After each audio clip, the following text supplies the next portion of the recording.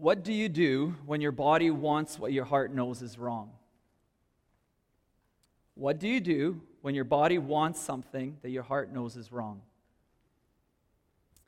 Now, the thing about this question is we don't have to even imagine that, do we? All of us could go back in time, maybe a year, maybe 10, maybe 5, maybe a day, maybe last vacation, a business trip. You don't have to imagine very hard to think about a time when your body wanted to do something your heart knew was wrong. And find ourselves in a season of dilemma. We didn't think of it maybe in those terms when that question came to our mind, but we knew something was wrong and our body said yes. And our heart said, this is not a good idea. Maybe it was your conscience, maybe it was your guardian angel, maybe it was the voice of your parents in your head that said, this is not a good idea. Maybe it was the Spirit of God. But what did you do when your body wanted something that your heart knew was wrong? The way that you answer this question consistently in some way determines the direction of your entire life. Whether it's purchases that leave you in debt, or it's relationships that leave you with guilt. I think a lot of us have lived long enough to know that if you get this question wrong, it has the potential to send you down a path from which you may never fully recover. Now, I start with this really hard question because the part of the Bible we're going to look at today poses this question in the life of a person. We've been in the middle of a series called Moral Mayhem. John did a great job looking at the Judges last week, and if you missed that, make sure you go on our app and connect with our notes and messages, and you can listen to all the things you might have missed. If you're visiting with us, we're right in the midst of looking at a book of Judges in the Bible. Now, the book of the Judges is found in the Old Testament. It's kind of in the first part of the Bible, and it finds itself situated with the people of Israel. And John unpacked to us what some of those judges looked like and what they were doing, and he posed some great questions. And John left us with a comment saying that our maximum freedom is found under the canopy of God's authority. And that's a hard thing to understand. But if we look at the Judges, and if you're visiting with us, a little bit of the backstory is we have Moses who takes Israelites out of Egypt, and Israel gets to the promised land, and Joshua kind of takes over, and he gets them ready, and then he passes away, and there's about a 300-year period before Israel becomes a monarchy, before they have a king. They kind of live and are ruled by judges. Now, don't think of courtroom judges. They're not, black robe and wigs. Actually, I don't even know if they wear wigs anymore. That's just what I see on TV. But these judges are more like military leaders, advisors. They're there to help the community follow the law and to fight when they're being invaded. And there was 12 tribes of Israel, and there was judges appointed to help administer this law. And it was kind of really a dark and terrible time in the life of ancient Israel. They went through cycles of disobedience. They would disobey God's law, and then there would be this disaster that would happen. They would face consequences of their decisions. And then God would come along and send deliver, and things would get better. And it was typically a judge, and God would raise them up. And then they'd go through it again.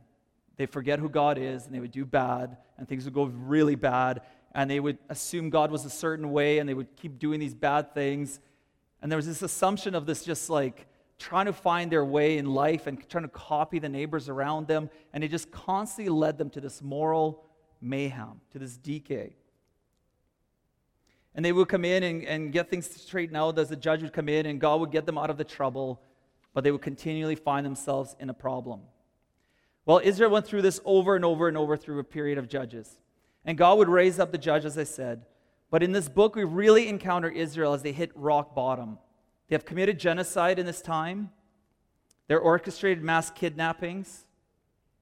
And it's so dark and ominous, it's even hard to understand why we would read this book and why would it be in the Bible. But here's what I think it says. I think the reason it's in there is because it connects with our human condition. And through the book of Judges, we have this verse that's repeated over and over, and the book ends with this verse, and it says this: in those days, there was no king in Israel, and everyone did what was right in their own eyes. You see, the reason Israel didn't have a king was because as God led them out of captivity, out of slavery, and reminded them what it looks like to be human again, he said, let me be your king. I have rescued you. I have shown you a new way to live. Let me be the king who allows you to have freedom, who allows you to flourish, who allows you to see what it's like to be a new humanity. And yet, Israel would forget, and everybody began to do what was right in their own eyes. They began to have this attitude that we talked about in the first week. You do you, man. Do whatever you want as long as it kind of doesn't hurt me. But life really doesn't work that way because everything we do has consequences. And all of us can look back in time in our lives when we acted selfish, when we didn't look for wisdom, but instead said, hey, everyone else is doing this. What's the big deal? On top of it, all the people around Israel had their own idea of what God was like. They had gods they worshiped. And because they had gods they worshiped, those gods shaped them to be a certain kind of people.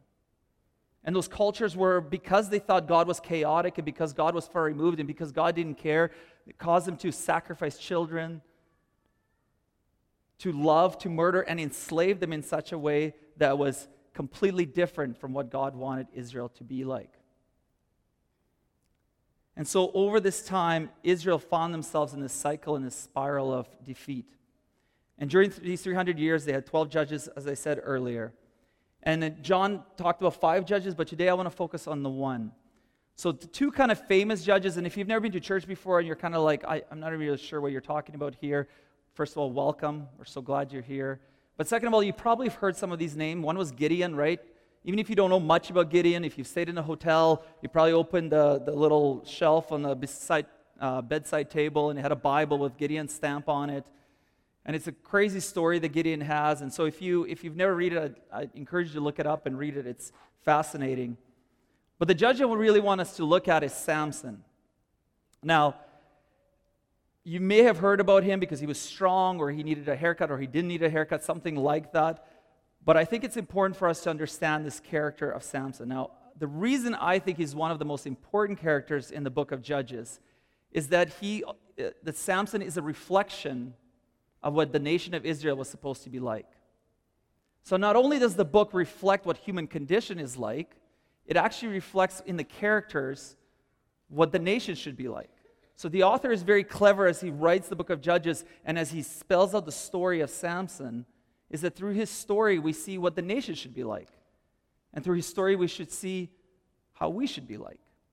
And it's not an accident. The authors are very, very clever. The Bible is very sophisticated writing. And each character in the Bible sometimes has only few details mentioned. Sometimes it's a name or maybe a physical description. But those things kind of foreshadow for us what is to come. Help us understand what's going on in the story.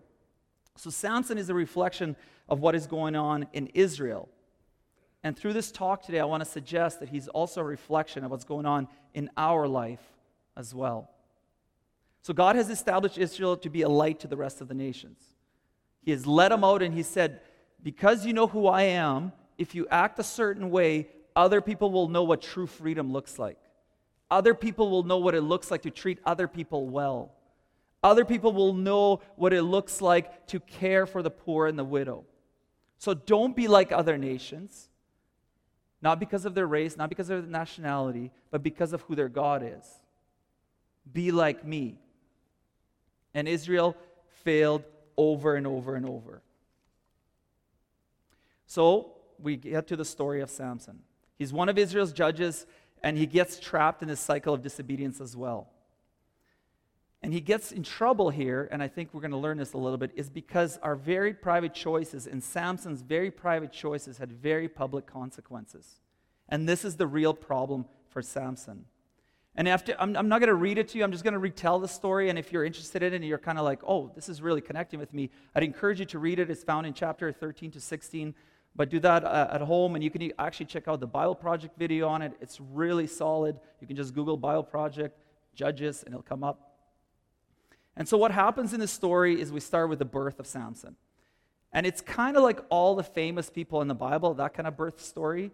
And if you read that and you're kind of reading the Bible and you're like, wait a minute, I kind of heard this before, it's often a clue to look back at something. It's often a clue of how God works in our culture, in our world, and it's often not the way we expect.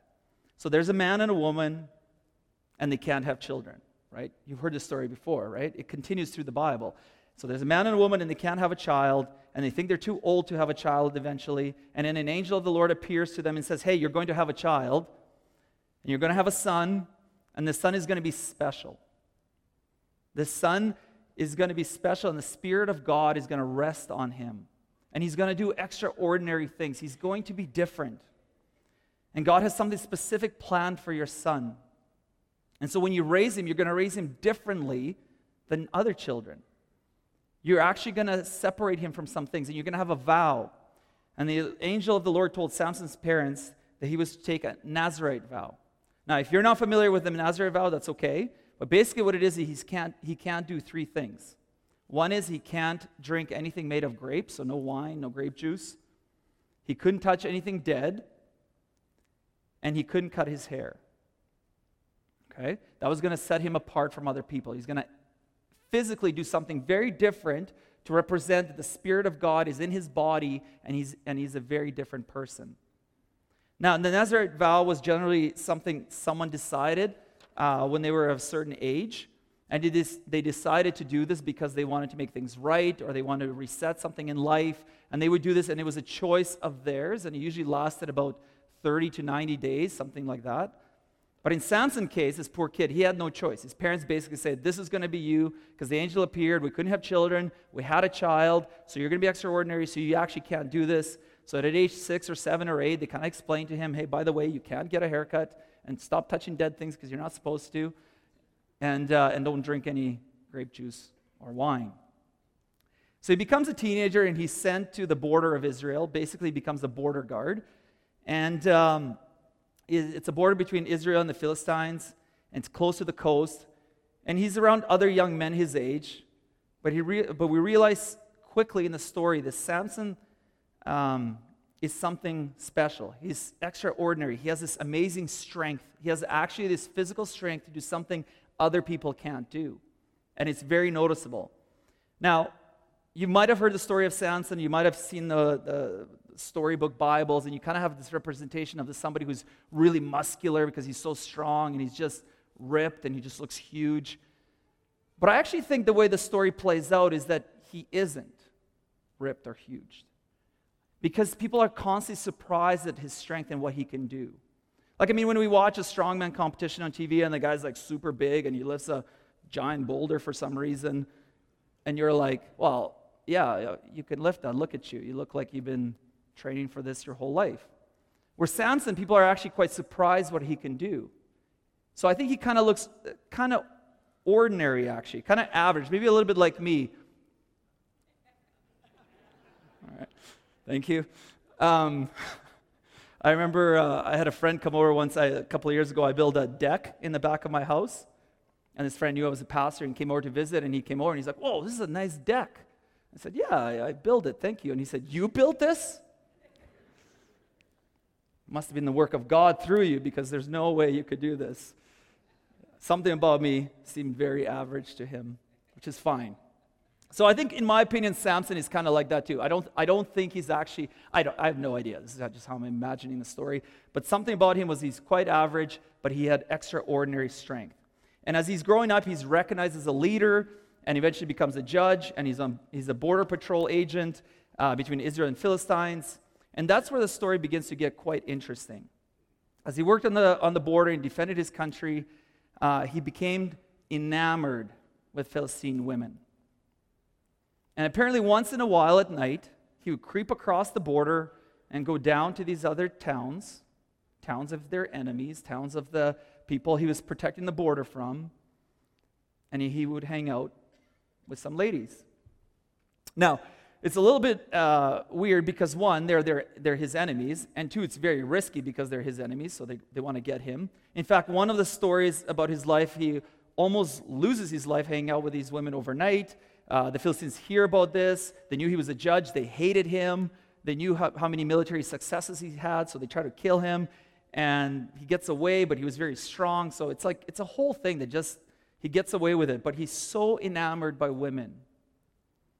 His body is so driven by desire that all the things that he's been called out to by God, by his parents, through this Nazarite vow, through this calling, through this physical strength in his life, doesn't affect him in a way that it should. It doesn't pull him away or makes him think or makes him stop. It makes him go, maybe I shouldn't do this. In fact, the very first story we hear about him after his birth is that it's him getting in trouble with this Philistine woman, and he went down to a town, Timnah, and saw there a young Philistine woman, and he came across the border, and he went to see her, and he loves her, and he goes to his parents. He says, get me this wife. I want her. Go get her. Go to our enemies. Get her for me because I want to marry her. And the parents have a very obvious response, like, really? You want us to risk our lives to get this woman? Like, this is what you want? And they say something interesting. They say, isn't there an acceptable woman among your relatives? I think they're not trying to marry him to his cousins. Well, maybe. But I think they're talking about their nation. They're talking about, why do you have to go over there and pursue this? Isn't there somebody here that's good enough for you? Now, some of you may have dating children that are dating, and, maybe one of their dates at one time came over to your house, and you were like, oh, nice to meet you. And then they leave, and you're like, is there no one else in your school at all? Or like in my case, when I brought Jessica for the first time over to my house, and she left, parents are like, lock that down. You will never do better. They were right. So they're kind of like that. They're like, is there no other woman here? Why do you have to go over there? But yeah, he demands it. And they're like, but you're special. You're set aside. There's something that God wants to do extraordinary through you. Remember, we couldn't even have children. And then angel appeared to us, and now we have a child, and we are set aside. Why do you want to do this? Why are you doing this? And he says, no, I want to do this. And they're like, why do you want to go to them? Now, this is a loaded comment, right? Because sometimes when we read the Bible, we can assume this is a racial thing or a nationalistic thing, like them, like they're not as like us, like they're below us, they're worse. But this is not actually what is being said here. What's being said here is that they have a different God. And because they have a different God, they live a different way. And the way they live is chaotic and destructive. And if you go and you get this wife, you will live chaotic and destructive life. It's kind of like you're a Ryder fan, and you go to university, and you meet this nice girl from Manitoba. And she's great, and she's lovely. And you get engaged, and you get married, and all of a sudden you notice she's bringing blue and gold stuff into your house. These idols. And eventually you're like, well, wait a minute, they're in the final, maybe I'll support my wife and I cheer for them. And you give up your soul.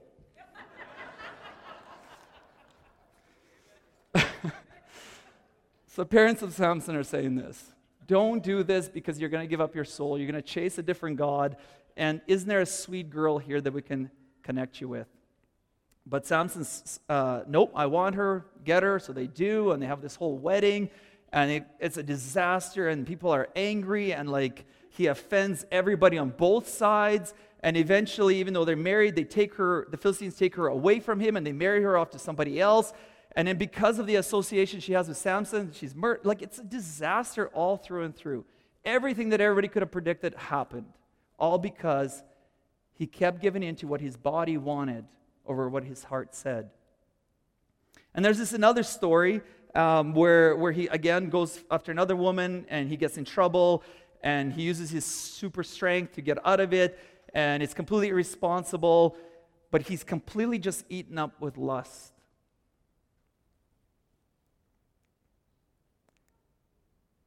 Samson is driven by his body's desires. And that's kind of a weird summary of the whole story of Samson, but it gets to the one bigger story that I want to share with, and that's a story of Samson and Delilah. And you might have heard the names, you might have heard a little bit of the story, but I'm going to really unpack it. And I'm going to tell you it in detail. And I think there's something in us that would say when we hear this story, geez, thanks for writing this, authors. Thanks for showing us what God was doing and what Samson wasn't doing. But I would never do that. So you read the story, and part of you goes, this guy is just so dumb because I would never do this. But when we forget the healthy design for human flourishing, we tend to make terrible decisions based on what our body wants over what our heart or conscience says. So this is the story. Sometime later, Samson fell in love with another woman from the valley of Sorek, whose name is Delilah. So once again, he's walking around, moving around at night, creeping, driving around places he shouldn't be driving, logging on the computer places he shouldn't be logging on to. And he meets another woman and he falls in love with her. And this is different. It's not a one-night stand anymore. He's really in love. And I know there's this other thing that happened to that other wife, but hey, this is going to be really different this time. He's really in love. And the rulers of the Philistines find out that Samson's in love with Delilah. And so they bring Delilah to them and they say, see if you can lure him. Right? You know what a lure is, right? When we throw it in the water to lure the fish, to catch it, to hook him. And say, let's see if you can lure him.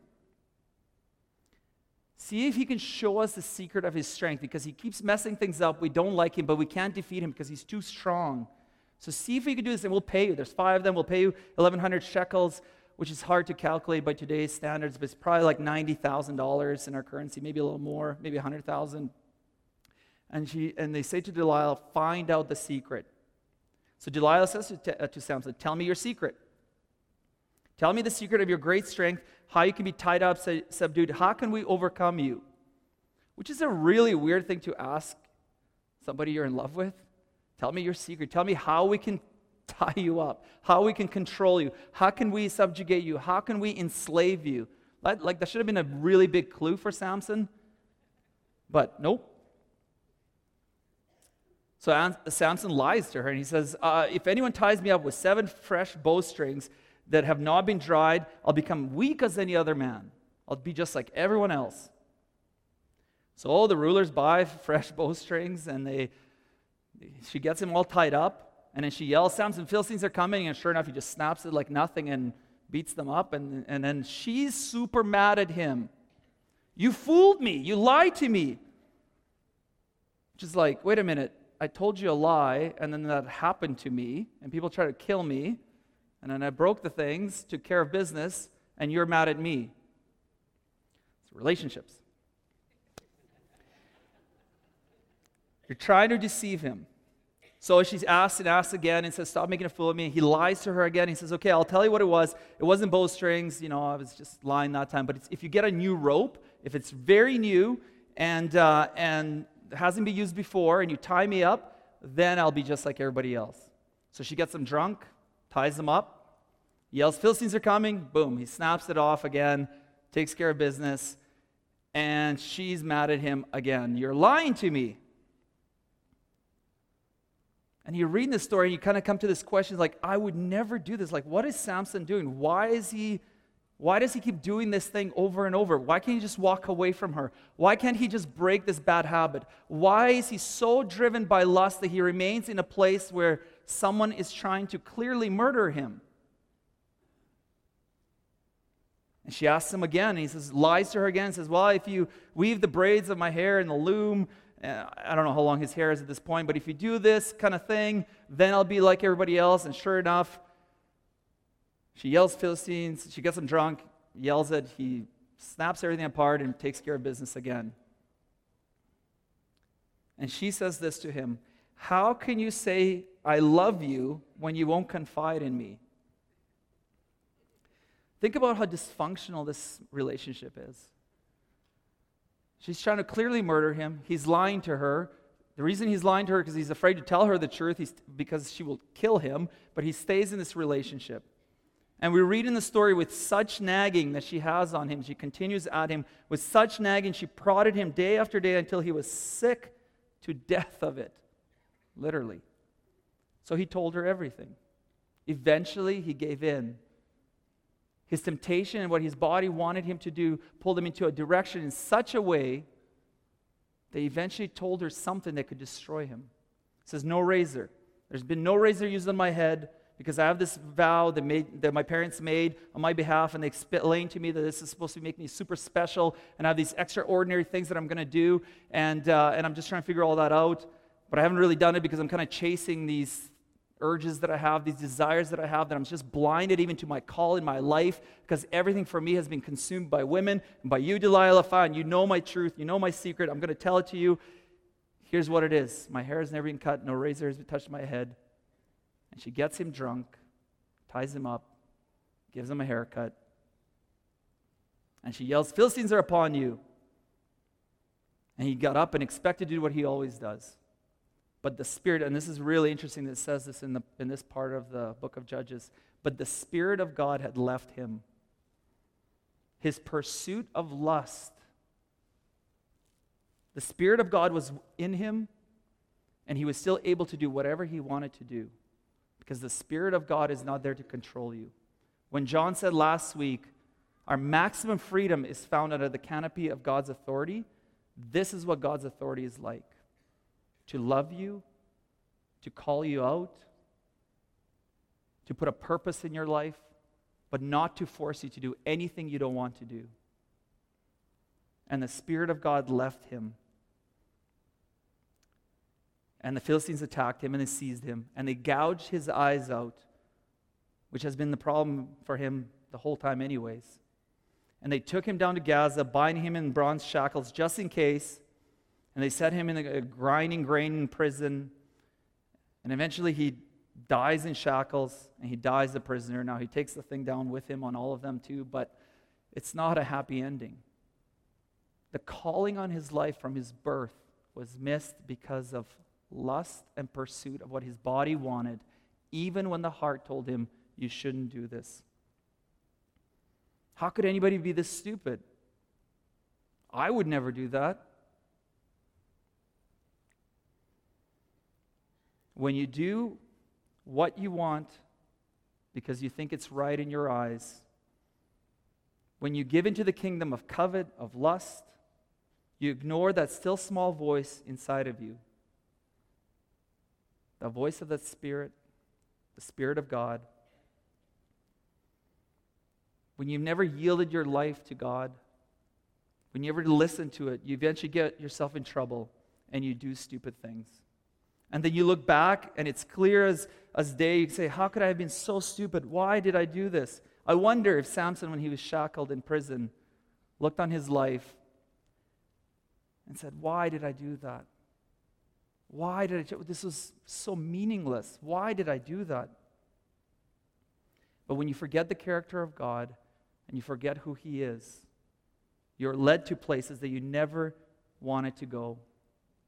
When you say everybody else is doing this, it seems to be working for them. What's the big deal? When you live and do what you think is right in your own eyes, the possibility is you can create moral mayhem. Now here's why this whole story is so important. And here's why I think it was Samson's story is a reflection of Israel's story, which is a reflection of the human condition. Is that we were called out to something greater. We were called out to something more than just chasing impulses and desires. Now they're not bad. Don't hear me understand that it's desires in our life are bad or those things we're not. When they're not properly garnished or understood under the canopy of God's authority, they lead us to destruction. And here's what I want to say to you, is you and I want to say this to myself as well, have no idea what God wants to do in you and through your life. You have no idea what God would do if you would just yield your life to Him. And the amazing part is God is never done with us. He redeems, He forgives, He restores, He rebuilds, He rejuvenates, He resurrects. He reminds us that God is for us. When we read the book of Judges and all the mayhem and all the cruelty and all the craziness, what we learn out of this story is that people forgot God, but God never gave up on them. That God continued to pursue. He continued to look past their mistakes and said, I will rescue you. You will be my people. And look, I know how many of us can look at the story of Samson and say, okay, well, I wasn't dedicated to God from birth, and all these stories are fascinating. People can have, that didn't happen to me. How would I know? And I know your story is complex and messy just as mine is. And we have many turns, and we all have reasons for our actions. And some of the events that have happened to us were out of our control. And some of the events that happened to us were done by somebody else, creating mayhem to us. I know.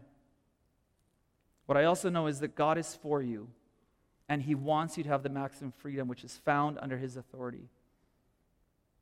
And He wants to take you to a place where you find humanity that is flourishing and not enslaved again to lust, to greed.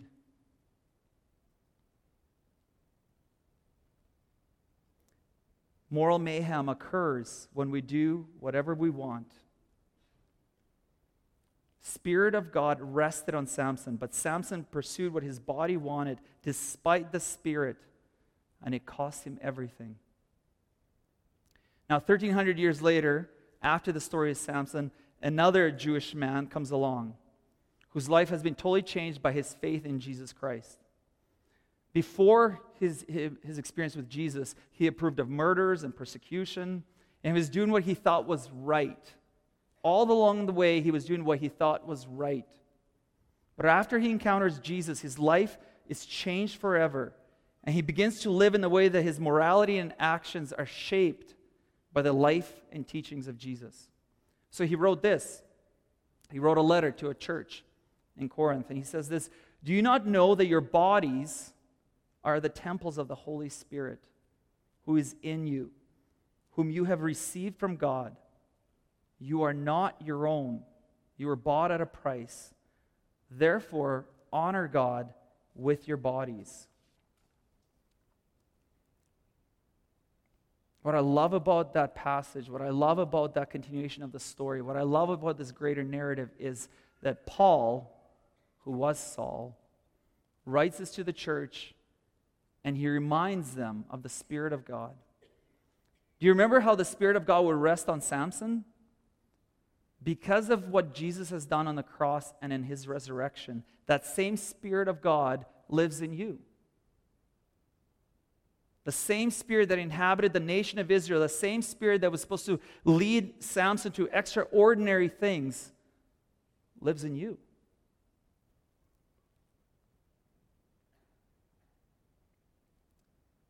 And just like Samson, we have the option to ignore the Spirit of God. The same Holy Spirit resides in you and I. Look at this part of the verse. You are not your own. You could say, well, I wasn't called out to this covenant like Samson was. Jesus says, you are not your own. You have been set apart. You were bought at a price.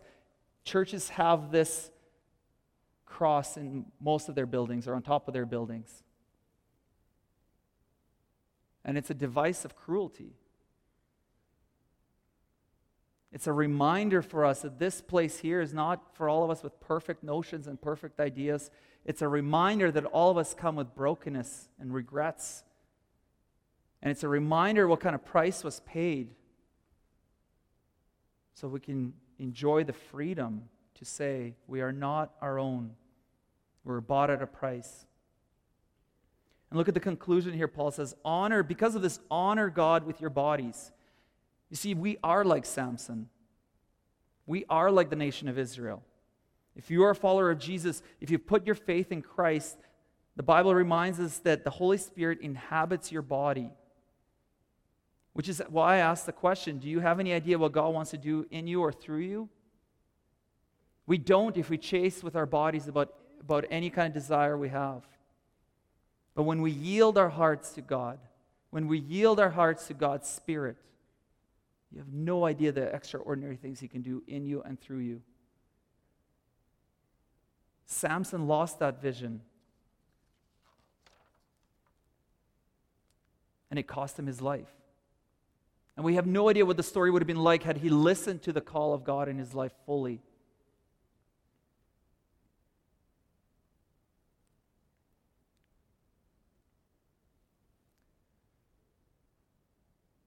God wants something great for you. And He knows the mess around you.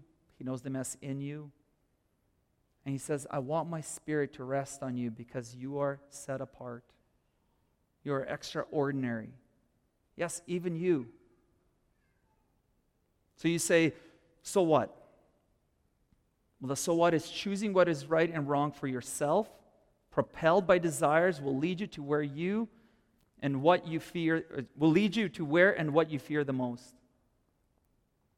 Samson, with all his strength and all his pursuit of women, did not want to die, did not want to lose the call in his life. But choosing to follow his desires led him to death and destruction. And sometimes when we talk about topics like this, a lot of us can hang our heads and think about past and regrets and think about all the private choices. They made very public consequences that hurt many people. And what you thought was just doing what was right in your own eyes seemed to create mayhem. And that mayhem created hell for you or for someone. And I love this quote I saw the other day from Andy Stanley. He says, the problem with always doing what you want to do is eventually you arrive at precisely where you don't want to be. And here's the amazing part in the story of Judges, is that God does not give up on his nation and his people. And that is the amazing part for us, is that God does not give up on us. He's not taking you away from anything fun. He's not pulling you away and saying you need to be enslaved and be this way and be very religious. He's calling you into maximum freedom, to a new humanity, one that can flourish, one that has hope, one that has life, one that treats your neighbor as you treat yourself, with love and kindness. So the question we need to ask ourselves is, so what are you going to do when your body wants what your heart knows is wrong? Here's what I hope. I hope you'll learn to pay attention to that still small voice of God in your heart. I pray and I hope that you pay attention to that small voice. For Jesus freely, because of what it costs him, gives you his Spirit. And even when you have run amok of your life or someone else's life, even when you've created mayhem, he gives you his Spirit to accomplish much. And maybe you're here and you're visiting and you're not sure how to take all this or how to even understand this. I want you to know that we want the best for you, because that's what God wants for you. He wants you to have life. So now what? Receive support to have health in your life. You have a desire and a pull which was designed for you, but misuse can run amok and will run amok in your life. So we have different ministries and programs. We have mentoring. This is what John talked about last week. We have marriage mentoring. We have the marriage course coming up in the new year. We have people that want to talk to you to help you set a course that's so different that your desires often pull you into. Because the Spirit of God wants to do extraordinary things in you and through you. Would you stand with me? After the service, there's going to be a team up front here, and they just want to talk to you. So if something gripped your heart, or if you're struggling with something, or if you're saying, well, how does this make sense in my life? Maybe I've been like Samson, maybe I've been like somebody who's been like Philistines. Well, whatever it is for you in this story, there's a team that's going to be up front here that would love to talk to you, to pray with you, to unpack some of this, to find your next best step, to find health in your life. And I want you to know that it's never too late. This is the beauty of the resurrection of Jesus Christ, is that he offers life and health and hope to all of us. Would you pray with me? God, we thank you for your love for us. We thank you that you reach out. We thank you that you look at the most messed up situations and you say, I can resurrect this. There is hope. We thank you that you love us that much. We thank you that we have been paid with a heavy, heavy price. God, be with us as we go from here. Guide us and speak to us clearly in our hearts. Lead us not into temptation, but deliver us from evil. For yours is the glory and yours is the kingdom here on earth as it is in heaven. We pray this in your name. Amen. If you're a guest with us, there's books at information desk. There will be a team up front. Feel free to come up. Go in peace.